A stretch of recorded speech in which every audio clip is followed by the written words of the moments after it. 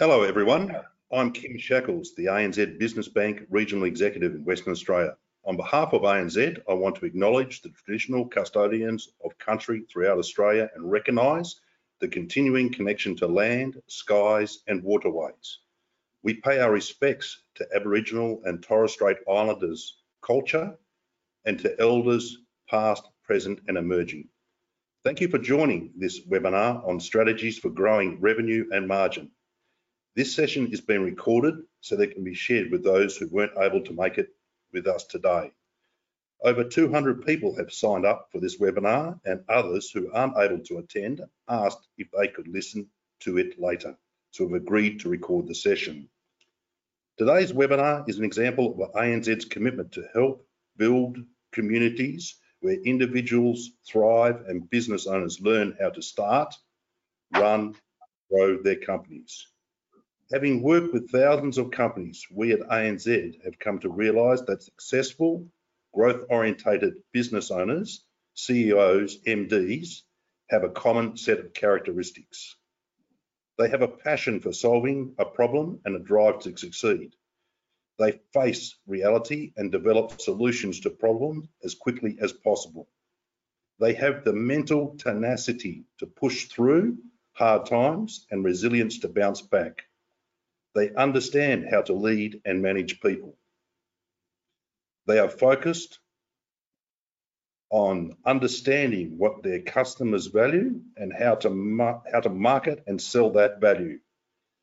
And they understand how to ramp revenue, maintain or increase margins, and when to make the conscious decision to sacrifice margin and or revenue in the short term in order to launch a disruptive product with a good return on investment over the long term. We have three guests today. Bo Salick, business owner of Prime Hide, an ANZ customer who 2 years ago graduated from the ANZ Business Growth Program that Dr. Jana Matthews designed and directs. We have Grant Inches, CEO of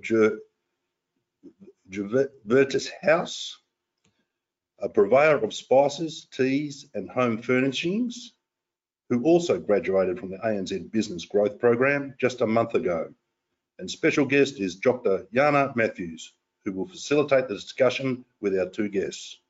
Dr. Jana studied at the University of London, did graduate work at Hale University, has a doctorate from Harvard University, and is internationally recognised expert on entrepreneurial leadership and business growth. She is the ANZ Chair in Business Growth. During her career, Dr. Jana has founded and invested in several companies and has worked with hundreds of CEOs and leadership teams all over the world, including the USA, UK, New Zealand, Australia, India, China, and Singapore. She has been the global thought leader for SAP, was on the founding team of the Kauffman Foundation Center for Entrepreneurial Leadership, was named one of the 18 women business gurus in the world, and is a member of the International Women's Forum. In 2018, she was named one of the leading women in Australian innovation ecosystem, and that same year, the AFR named her one of the 100 women of influence in Australia. Welcome, Dr. Jana. Kim, Bo and Grant and I are delighted to be doing this ANZ seminar on growing revenue and margin. And given the number of registrants, I think it's a really popular topic. Special thanks to ANZ for being a founding sponsor of our center. Our center is the Centre for Business Growth, the Australian Centre for Business Growth. And our mission from day one has been to help CEOs and their executive teams learn how to grow their companies, because growing companies create jobs, and that's what creates thriving communities. The fact that ANZ's mission and the center's mission are so aligned is one reason why I think we're a deep and mutually beneficial relationship over so many years, 8 years now. Our programs are designed for small and medium-sized companies. Small are those with 5 to 19, and medium are those with 20 to 199 employees. Why? because we believe that that is the fulcrum, the center point for the economy. And there are 275,000 companies, roughly, out of 2.4 million companies in Australia. So it's a small little group that will be the leverage point for the economy. We talk about Australia being a nation of small business, but surely we don't want companies to stay small. Surely we want them to grow and grow bigger and add more people and more employees. But if we want that, we have a lot of work to do, because only 25% of Australian companies have revenue of more than $50,000, and only 3% have revenues of more than 5 million per year. So that's why we are focused on this point, this very small point of companies, because we think that that will enable us to teach them what to do, when, why, and in what order, in order to be able to grow. And that will be a huge difference, not only in terms of numbers of people employed, but also in terms of our economy. So the guests today, as Kim had said, are graduates of our program. Bo Selleck, Managing Director of Prime Hyde Australia, graduated 2 years ago. And Bill and Michelle came to Australia from South Africa, and they came in 29, I believe you said, in the GFC. And they have grown Prime Hyde a lot since attending the Business Growth Program, and recently purchased a company all the way across the country in Brizzy. So, Bo, tell us a little bit about what Prime Hyde does and how you got into this business and what intrigues you about manufacturing hydraulic products. Oh, thanks, Jana, and thanks, Kim. I must say it's an honor to be on this podcast. I never thought I'd be on a podcast like this, and tell you what I've done so far. So yeah, Michelle and I came over in 2008. This was just prior to the GFC. Came to have a look at Perth. My brother lives here, and driving along West Coast Highway, stopped the car, and I actually asked Michelle, is there any reason why we shouldn't live here? But she couldn't find a reason for that. So we decided, okay, that's it. We gonna go sell up in South Africa. I had a business there, just very successful business. We looked in the skill shortage list, and fortunately I had one skill there. So we pursued with our application. So we got to Perth, and I had to buy myself a job because I'm not employable. Okay, trust me, you don't want me to work for you anyway. So we bought a little company called Prime Motion and Control, which had 6 people. This company, it was still quite stagnant because GFC happened then. People were very scared of growing businesses. I was scared of growing businesses because my whole life was invested in that business. You know, things didn't ramp up too much, but eventually the economy got better. Yeah, so what intrigued me about that business was a manufacturing dream, because they had these beautiful CNC machines, and you know, and I just love manufacturing and the design. Needless to say, I still can't turn one of those machines on. You know, that's for the clever people. So for those of you who don't really know what hydraulics is, I can safely say hydraulics is used in every aspect of our modern lives. If for instance you take air travel, that bridge that you walk onto the airplane, that's all driven by hydraulics, because it will come back, okay, it will adjust up and down. Even while the plane is being loaded, okay, the plane drops in with through suspension, and it will also have a sensor to drop down, and that's all done hydraulically. The conveyor belt taking the luggage into the hold, the scissor lift taking the food up to the top, that's all done hydraulically. I think you'll see every day, you'll be driving behind a garbage truck. Now that's full of hydraulics. So maybe just to give you an example of what we do is that we don't build garbage trucks, okay? But we'll supply the hydraulics that goes into that garbage truck. There'll be cylinders, there'll be valves, there'll be pumps. So anything that creates that power behind it. a lot of times we don't actually know what we manufacture. So a customer will come to us and he'll say he needs something that will perform this function. We'll say, okay, great. We got valves that will make that function work. And then we take a lump of steel, we machine it, and I'll just show you an example here. So here is a hydraulic manifold. It's got some valves in there. That, you know, these are all different valves. There's a relief valve there. There's some plugs here, and so on, so on. So we'll turn this lump of steel into something like that, and this will perform a certain function on the truck. Awesome. So so we've grown our business by acquisition, you know, and organic growth. So in 2015, we got approached with a risky opportunity.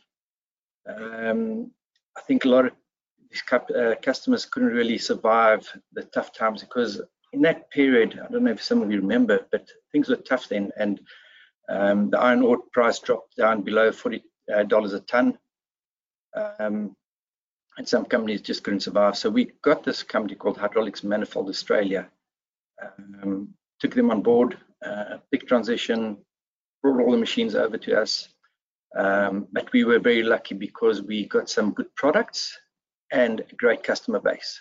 Okay, their reputation and systems was very good, so we adopted all that. It was fantastic. In the same time, there was another company that went into administration, and we beat our vision out there, because after one of our customers, but they were getting the bulk of the customer.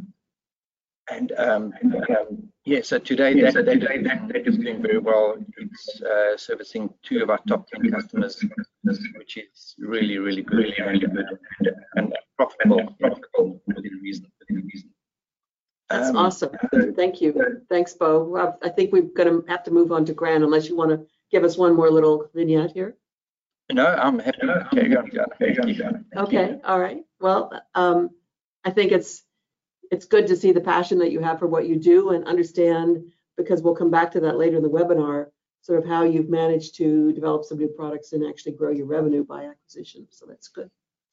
So Grant, CEO of Gewürzhaus, started by 2 sisters, and although you have 10 stores, including one in Adelaide, I spent almost $1,000 on spices and spice advent calendars. I'm so excited, which is in addition to what you have, of course, on the shelf. So tell us the story and how you got involved, and how much you've grown, and what keeps you intrigued. Yeah, sure. Thank you, Jana. Thank you, Kim and ANZ as well. Gewürzhaus started, it was back in 2010. I'm sorry, I'm getting a lot of reference.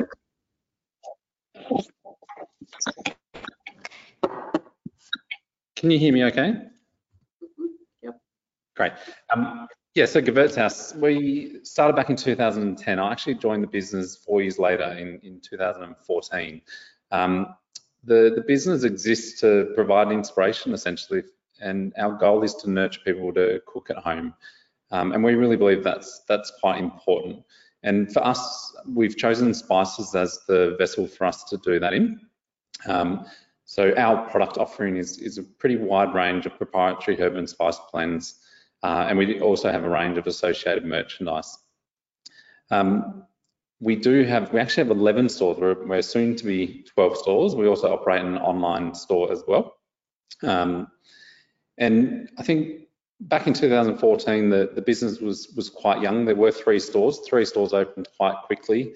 And it was the sort of business at the time that you couldn't stop hearing about. Everywhere you looked, someone was mentioning it and talking about it. And a staff member of mine actually purchased a gift for me for my birthday. And I thought it was such a thoughtful gift, because they knew I enjoyed cooking. And I got 3 little bags of different spice blends that I'd never heard about and never cooked with. And I just thought that was such a great idea and something that no one else was doing anything like in Australia in particular.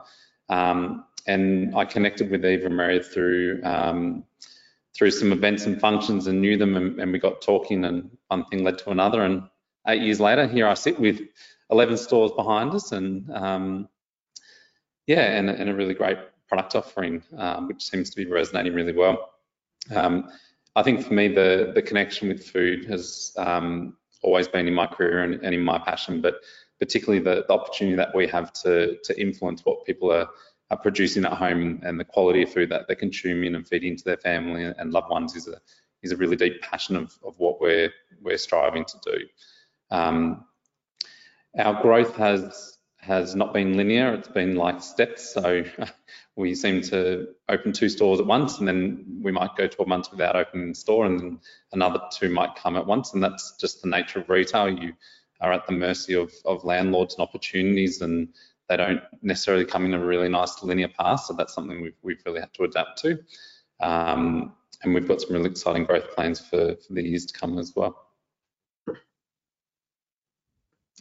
Thanks, Grant. That's having been to your stores now and been to the online site and starting to do more cooking myself because of this. Thank you very much. I can totally appreciate what you've done. Okay, so we have some background on each of our CEOs. We understand what they do, and this will be important as we're talking about ways to grow both revenue and margin, because they are doing it in different ways, and both of those ways work. So the webinars are an opportunity to get inside the heads of some CEOs and to understand how they think. It's not what they do, but it's how they think about what they did and the choices that they made. And then we have also created a tool that is downloadable that you can use afterwards to ask some of the questions of yourself that we'll be asking here in the webinar. Okay. So before we begin with more kind of analysis of margin and so forth, let me do a little stage setting, because you really can't do what we're suggesting that you do in terms of increasing margin and revenue before you've done the basics of what I call the 3 C's. Who's your company? What are your special skills? What's special about you? What's your competitive advantage? An honest assessment of what your secret sauce is. What's your mission, your values, your vision? Who are you? This becomes essential before you can figure out how you're going to increase margin, because who you are will then depend on which customers you go after, which markets you go into, and so on.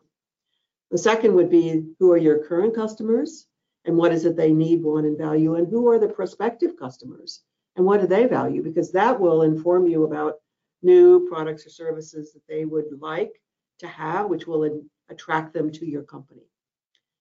Third issue is, who are the competitors? Who are your current customers or prospects already buying from, and why?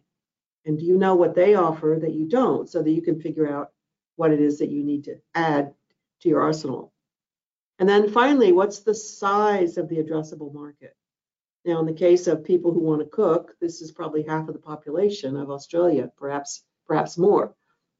In the case of people who will be using what it is that Bo's developing, he has to do some pretty specific market research, because that's a much smaller number, although, as you described it, a much bigger number than I'd originally thought of people who are actually using hydraulics, companies using hydraulics. So if your market's too small, stay home until you can find a larger market that makes it worth it. If it's too big, you could run into what we call the boil the ocean, as you're trying to find out who are those companies. It takes a very long time to boil the ocean. So it's really important to begin to do market segmentation early on. Who are the customers? What are their characteristics? How do I find them? Where are they located? And so on. So they have had to think through the strategy, both our CEOs today. They've had to think through how to increase revenue and margin. And they've done some thinking about what I'm just going to tick off very quickly here. First is, one easy strategy is just to raise your price. If you can keep your expenses constant and just raise your price just even 2%, that'll grow right to the bottom line. Now, of course, if you have people on commission, then you have to divide some of that with the people on commission. But nevertheless, an easy way is simply raise your price. Second, known as market penetration, which is to sell more to the current customers that you're already selling to, or sell to people who are just like the current customers. So when I go to the Gewurzhaus little store in the Central Market Saturday, I bring along with me somebody else who likes to cook, and he bought some spices to take home, and now he's going to be cooking at home as well. Never heard about Gewurzhaus before, but he's like me, and so we've expanded the segment that will be interested in Gewurzhaus because we brought along some other people just like me. So Grant, walk us through the strategies that you used at Gewurzhaus to sell more to current customers and help them, or help you, either way, find more people like them to bring along and to understand and buy your product. Yeah, definitely.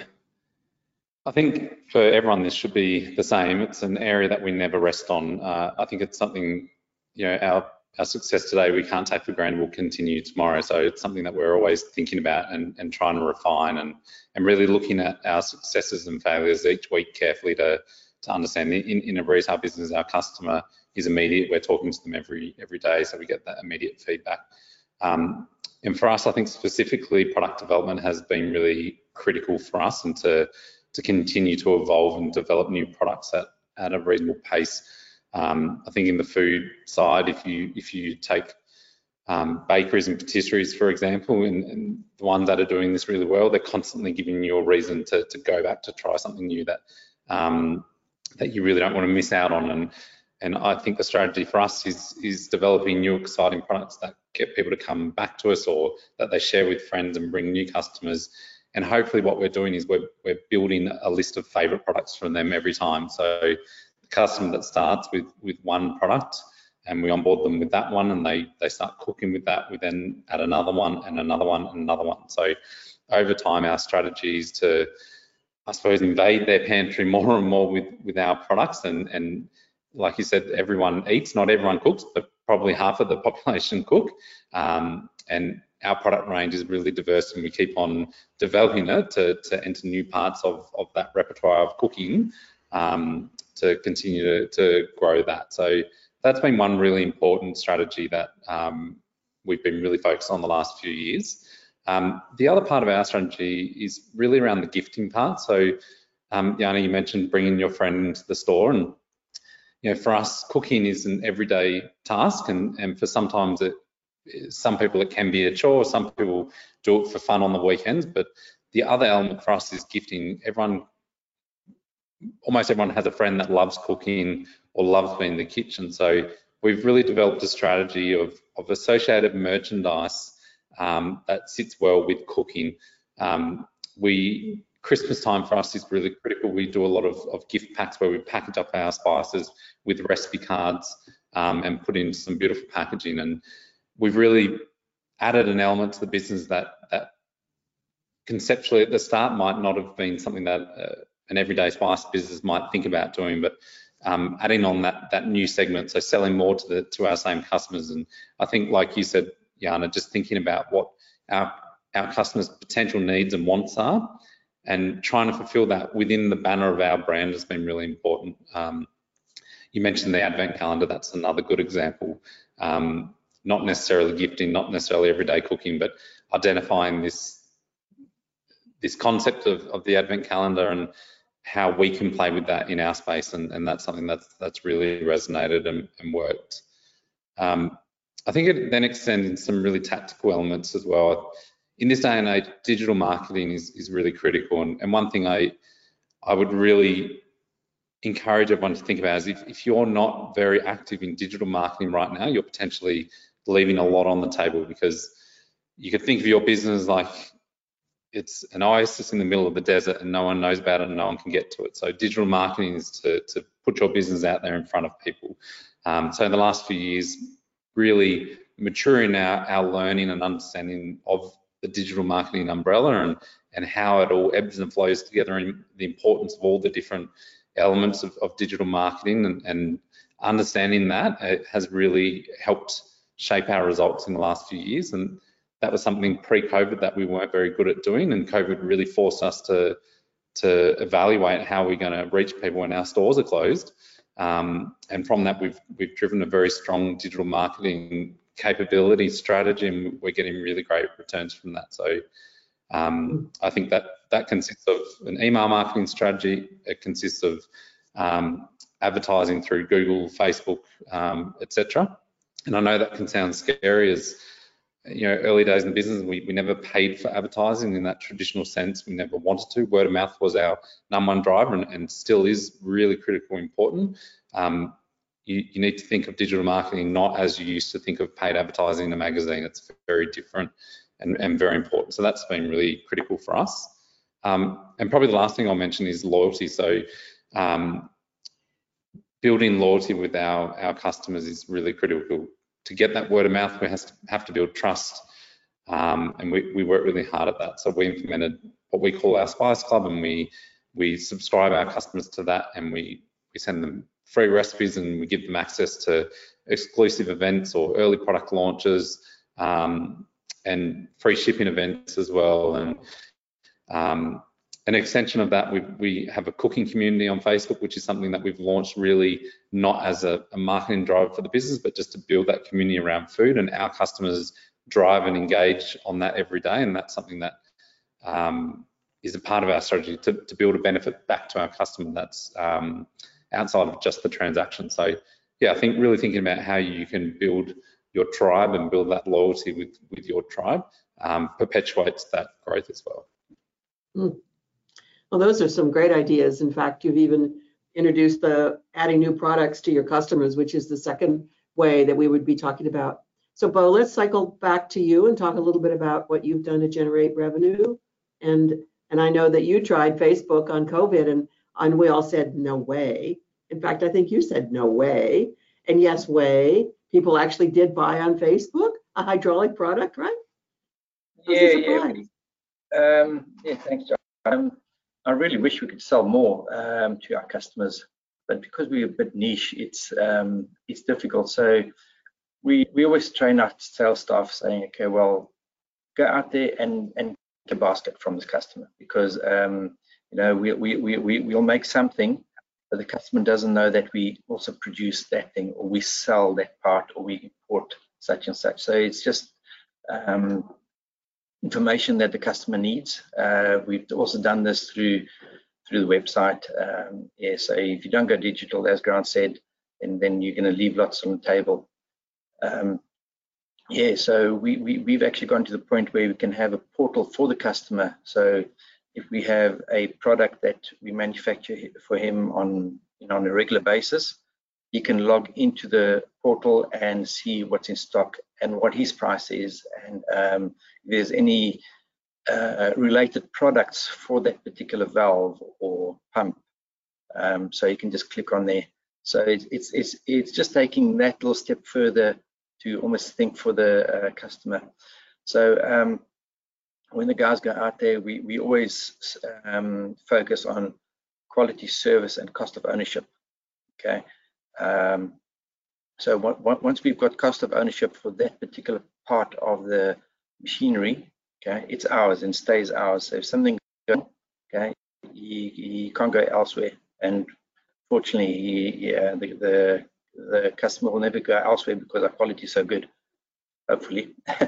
And then, it just takes a little bit of convincing to show the guy why it's good for us to have the cost of ownership on that product. It might be a little bit more expensive right now, but his bottom line will show much less. Now, there's also a fine line of what we can and what we should supply. Hydraulics is very, very wide, so you can start supplying things like hoses, which is the entry level into hydraulics. Okay, every single system has got a hydraulic hose, but it's a massive inventory, very complicated, and is very competitive. So we decided to stay out of that. And then we've also got new products. Somebody said, well, shouldn't we be selling some oil, or should we be selling some electronics? And yeah, that's fine to sell those things, but electronics is an evolution. It just changes every month, okay, every week. You think you've got something new, but no, it's old within a few months. So back to the website and Google. So we actually did a analytics on our website, and over a couple of weeks we had 825 visits.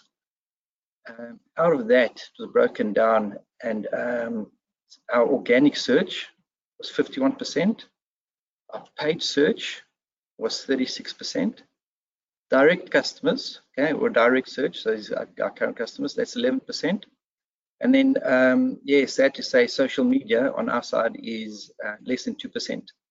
So, yes, although we had 1 or 2 sales out of social media, Facebook, but it's not our type of thing. So we're not going to put money into social media and focus on the organic search, page search, and that type of thing. Right. So oftentimes B2B doesn't. So it tends to be much more of a person describing a complicated product, and that's in some ways what yours is. So when you came to the clinic, one of the things I was so impressed is that you actually brought along your spreadsheets where you were actually tracking which profitability, which issues, what kind of data that you were tracking on the development and manufacturing of your products. And so when we talk about growing revenue as well as margin, you're looking at some of those things that could eat away margins, right? Overruns on manufacturing, or wrong placement, or wrong marketing, or wrong whatever. So how are you actually looking at, and what are you doing to make sure that you keep your margins up or increase your margins? Yeah, Jana, so about 60% of our business is manufacture, okay? So that also means a lot of procurement comes in from the manufacturing side. So there's a big difference between procurement and buying, okay? So purchasing focuses on the cost of the order, while procurement focuses on the value of creation, the total cost of ownership, okay? So we'll go to a supplier and we say, okay, well, we want this, that, and the same, and our customers will also want the same from us. So if you can sort out your procurement, okay, you actually mitigate the risk for any blowouts. There's contract compliance, there's cost savings, there's ongoing supplier relationships. There's new products that the supplier would have that you can bring in. We have very good relationships with our suppliers, whether they local or abroad. We still go out and we'll do an audit on them, make sure that they are capable of supplying us. I mean, anybody can go down to your local Bunnings and get a widget, okay, for 20 cents, okay. But if you need to buy 1,000 widgets, Bunnings won't negotiate with you on that. Okay, so it's a negotiation, and just having that tool to, or that buying power. Another thing we've done is we've run a few campaigns, because manufacturing can be so expensive, and especially in Australia, very expensive if you waste man hours, people hours, should I say. And we monitor that, and we kind of put everything onto the data sheet. You know, we got gauges on which machine has been running. Because our machines are CNCs, and we've got 8 CNC machines. Most of them we can run unmanned. So we'll load the machines up, and hopefully by the end of the day you can press the button and it will run overnight. Another thing we also focused on is I'm trying to find what it is. But things like solar, you know, going green, because the investment's there, but you don't need to pay after. You know, if you buy yourself an EV, okay, great. You know, it's expensive right now, but remember those things are built for 1 million kilometers, and the only thing you ever have to change is brake pads and tires. Okay, so that's an ongoing investment. When we buy tools for our machines, okay, buy the expensive one, okay? But make sure that the expensive one is going to last 5 times longer than the ordinary drill bit.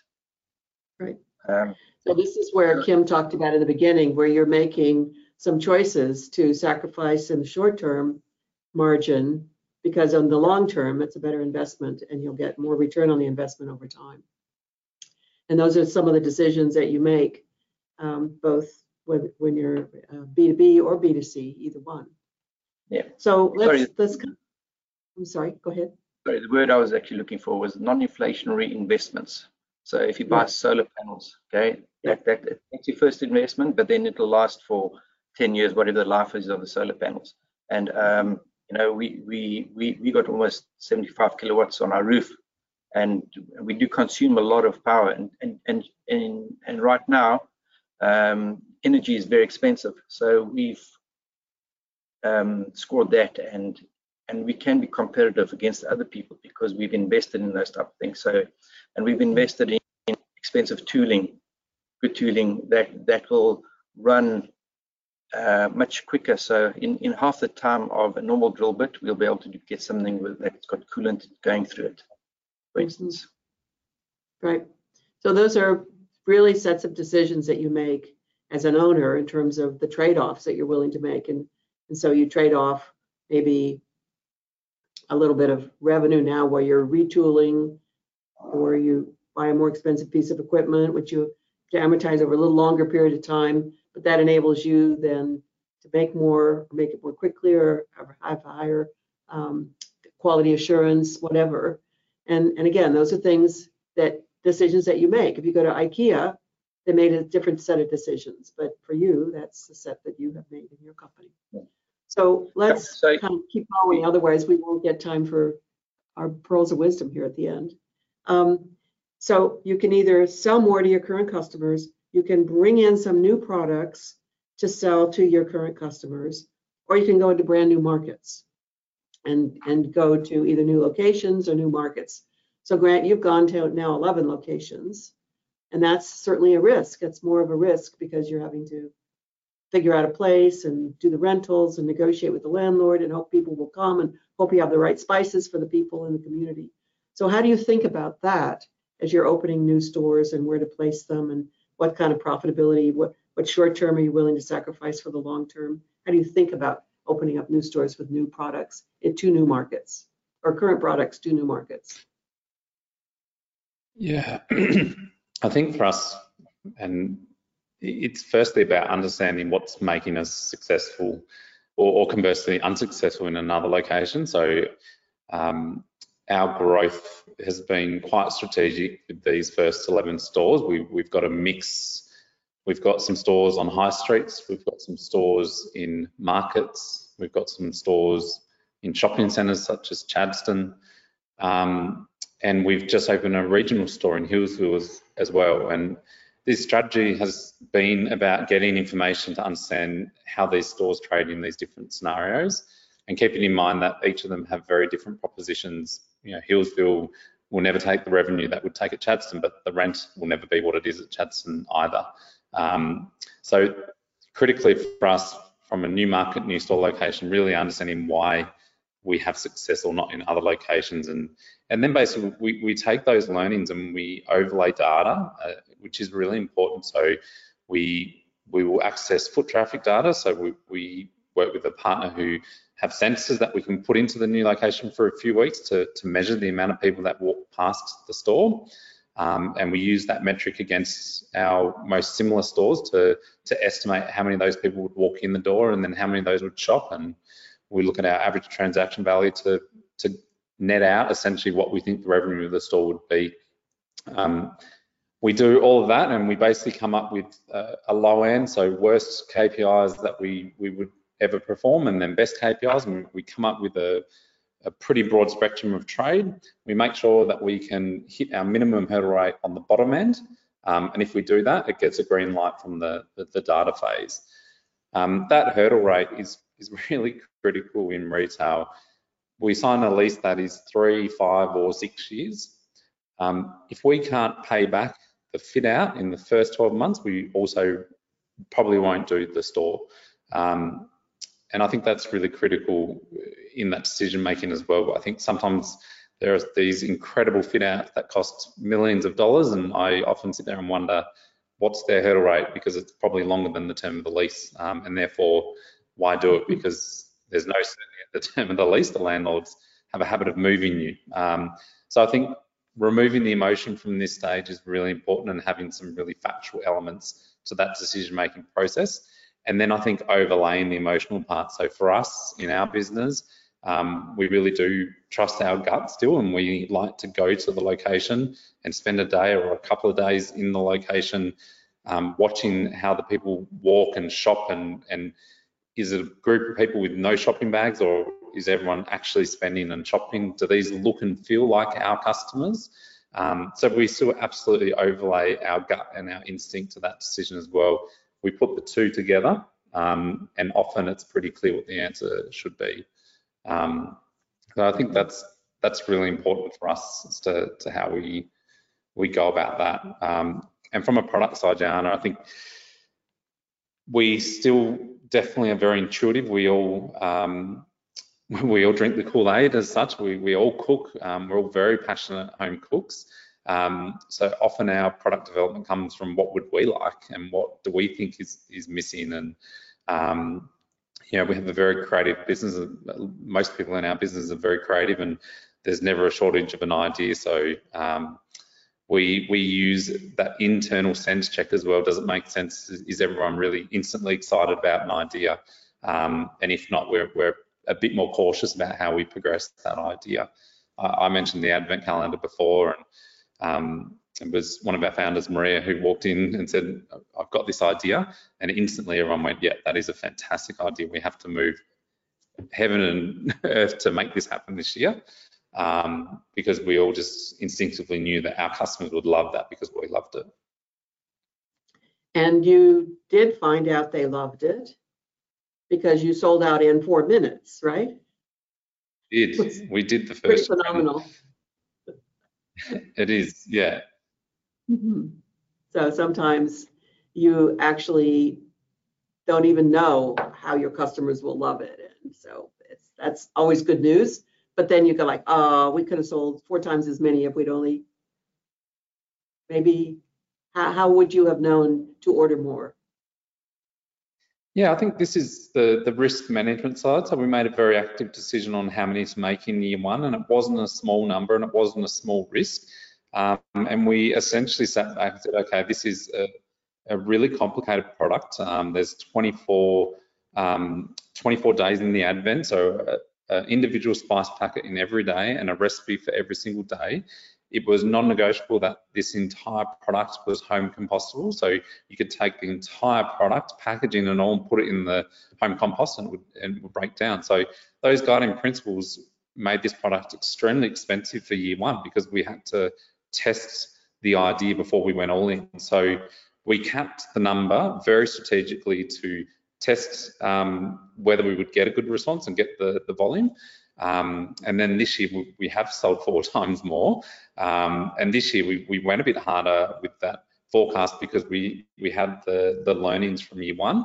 And this year we've been able to focus on efficiencies, and so we've improved our margin, and you know, for probably actually more like 5 times the sales at the moment. So Woo! That's it. That's learning all the time. Well, I'm doing my best. I bought 5 of them, so I'm doing my best here. I think it's an exciting product. So, Bo, let's see, I'm watching the clock.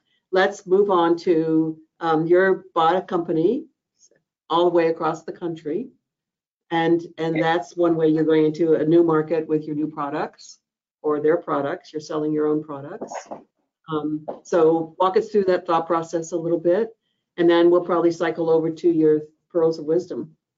Yeah, Jana, so when you graduated from your course 2 years ago, we put out our strategic plan, and one of the plans was to grow X amount of times over years, and it was and how to get there. And one of them was to see if we can buy a business over east, okay, and on the East Coast. So we always had the back of minds, and the customer or this particular company the directors were retiring, and they decided that they need to sell. And we were first on the list. So they phoned, and I said, yeah, good.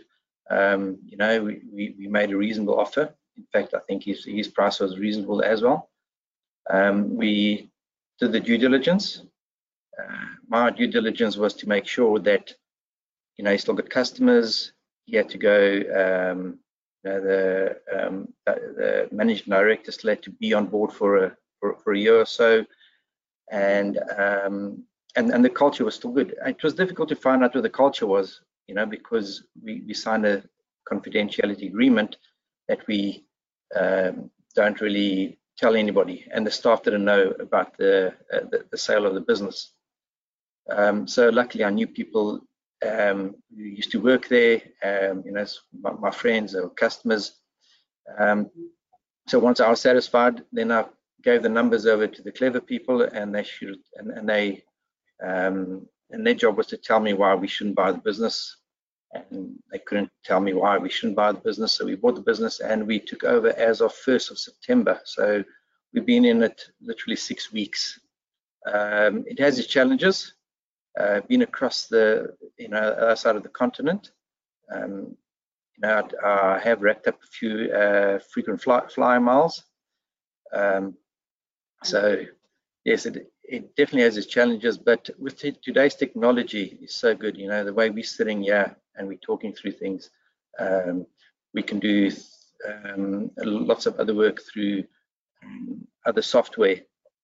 You know, just jump into the guy's computer and do training that way. It's fantastic. I think so far everything's going well. There's a few teething problems.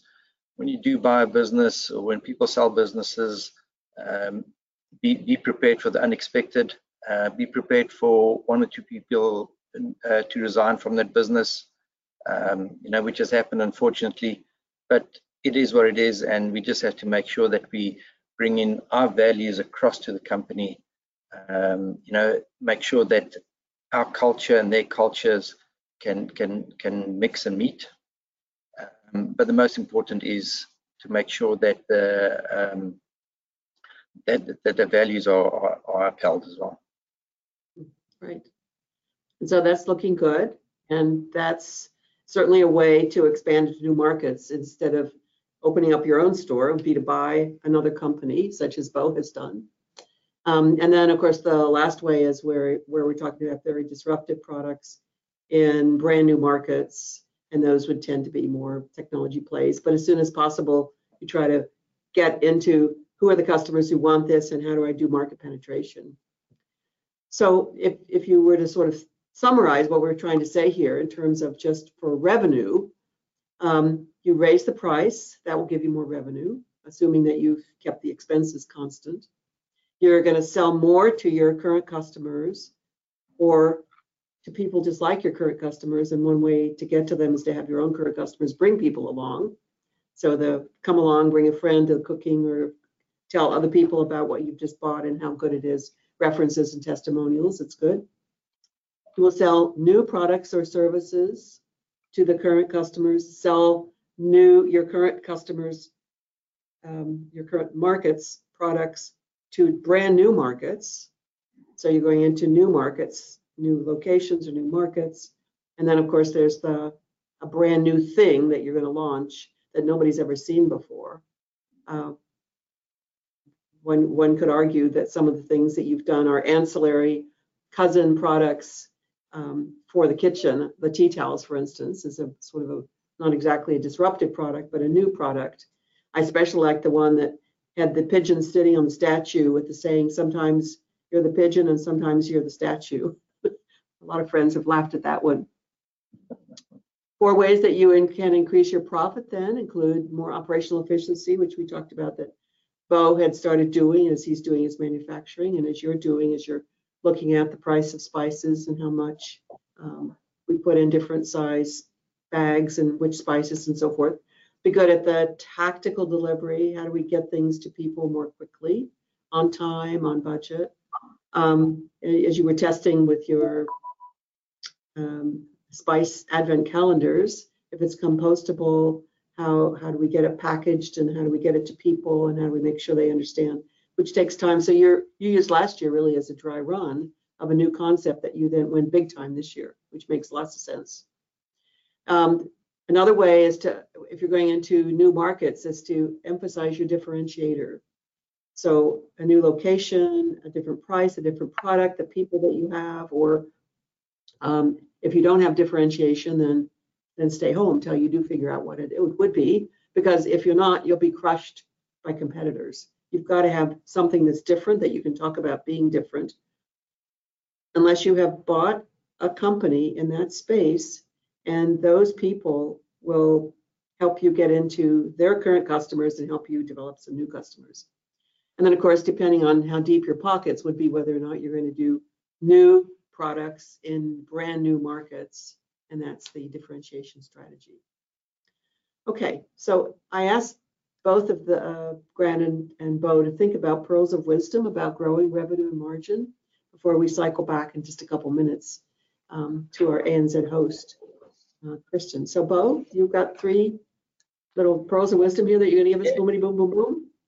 Yeah, the first one, John, I think you just this particular one, and that is make sure you build a top team, and ensure that the top team knows what the strategy is. Okay, because if you don't, if you're not on the same playing field, then it's not going to work. Second one is, and especially in our business, and our salesmen would actually support this, is sales is only a byproduct of what you do right.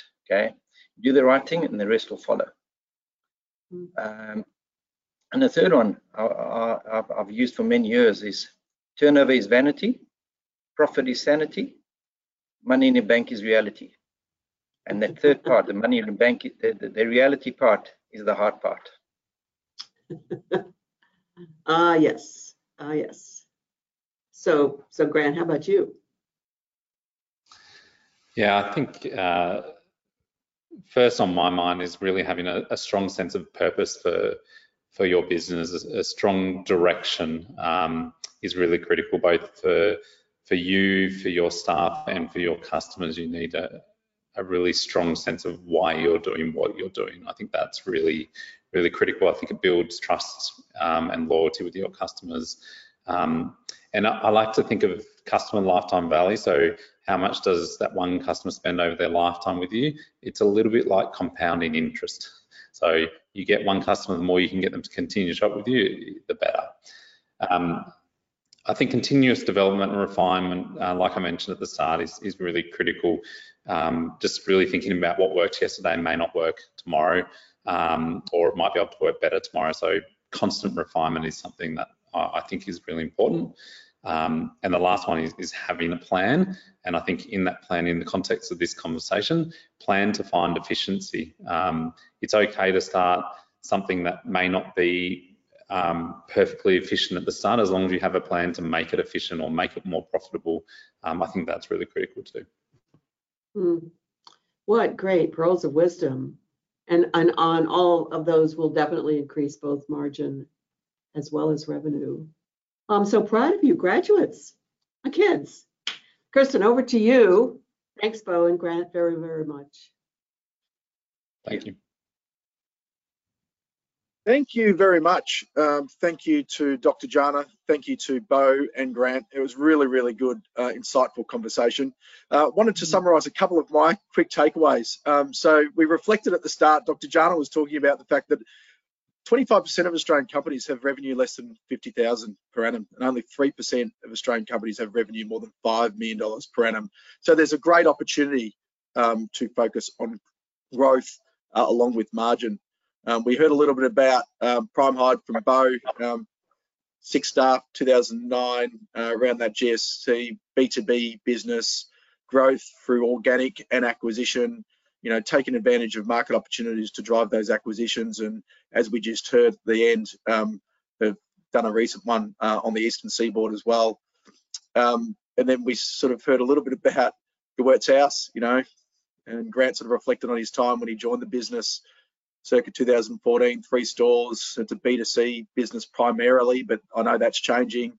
And, Grant sort of found the connection through some bags of spices that were gifted to him good cooking spices, and this business now has 11 stores and soon to be 12. You know, he sort of spoke about the fact that, you know, the business is very much a pursuit of passion. It's about cultivating cooking at home, so very strong sense of why. And the growth isn't linear. You know, that store growth, you know, very much sometimes develops through the opportunities that arise, and that makes it quite exciting, I'm sure.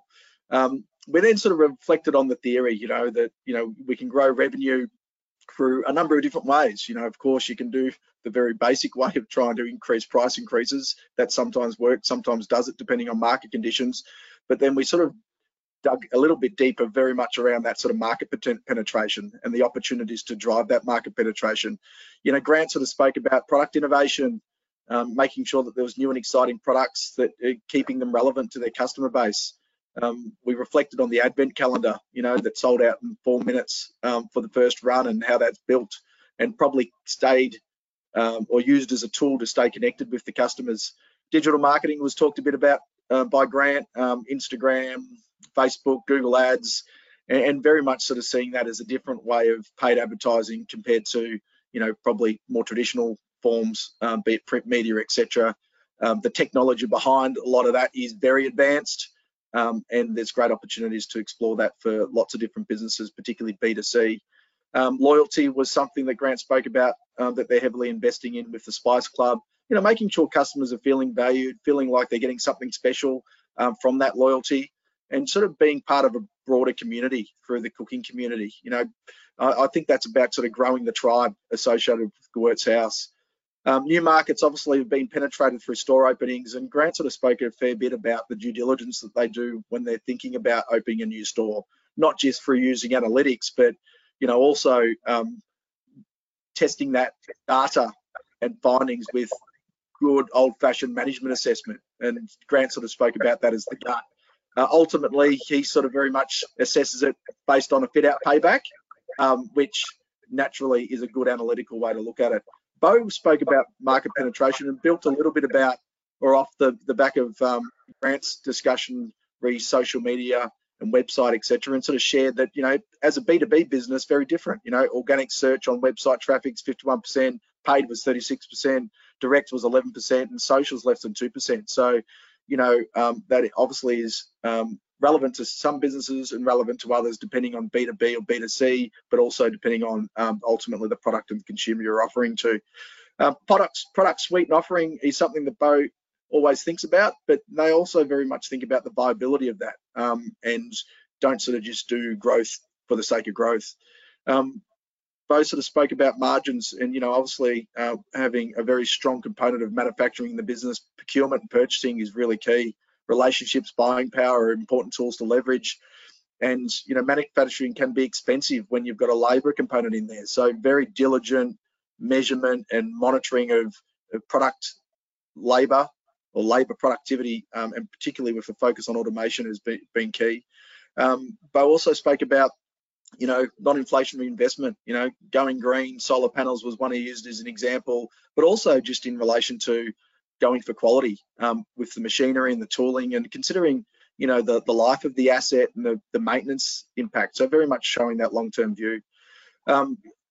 Obviously, growth through acquisition, he expanded on a bit, you know, and spoke a little bit about the due diligence that was involved in that process, and sort of added some tips specifically around that, being prepared for under the unexpected changes in staff, and making sure that you're always staying true to your values and culture and looking for that synergistic alignment. They finished with a couple of pearls of wisdom from Bo. Was build a top team, strategic alignment key, sales a byproduct of what we do right, turnover is vanity, profit is sanity, and bank account is reality. Love that from a banker's perspective. And Grant sort of left us with, you know, having a strong sense of purpose and direction, really nailing the why. And I very much like the analogy with the compound interest over the length of customer relationships. The second one was continuous development and refinement, and just having a plan. So really want to thank Dr. Jana, Grant Inches, CEO of Gewurz House, and Bo Shalik, CEO of Pride Hyde, for their time on behalf of ANZ. Their insights were extraordinarily valuable, just in relation to how they've developed their strategies for growth and margin. Thanks to everyone that has joined the webinar. For more information about how to manage business growth, you can visit our website at www.anz.com/business growth. There are many tools and resources available which ANZ has licensed off the Australian Centre for Business Growth, including interviews with some other company owners who have been through the program. And of course, you can visit the Australian Centre for Business Growth's own website to learn more about its programs at www.centreforbusinessgrowth.com. This is going to be our last webinar for 2022. Our next webinar is on Friday, the 21st of February 2023, where Dr. Jana will be interviewing two different CEOs who have been through the business growth program, and they're going to be talking about the topic of how to get the right people on the bus and how to get the wrong people off the bus. So that's going to be insightful. For those that are brokers or accredited finance practitioners, there is one CPD point available as part of this webinar through MFAA. So please look to pursue that. Thank you again for everyone's investment of their time. We really value the connection we have with you, and we look forward to seeing you on the 21st of February 2023. Thank you all. Thank you. Thank you all. Thank you.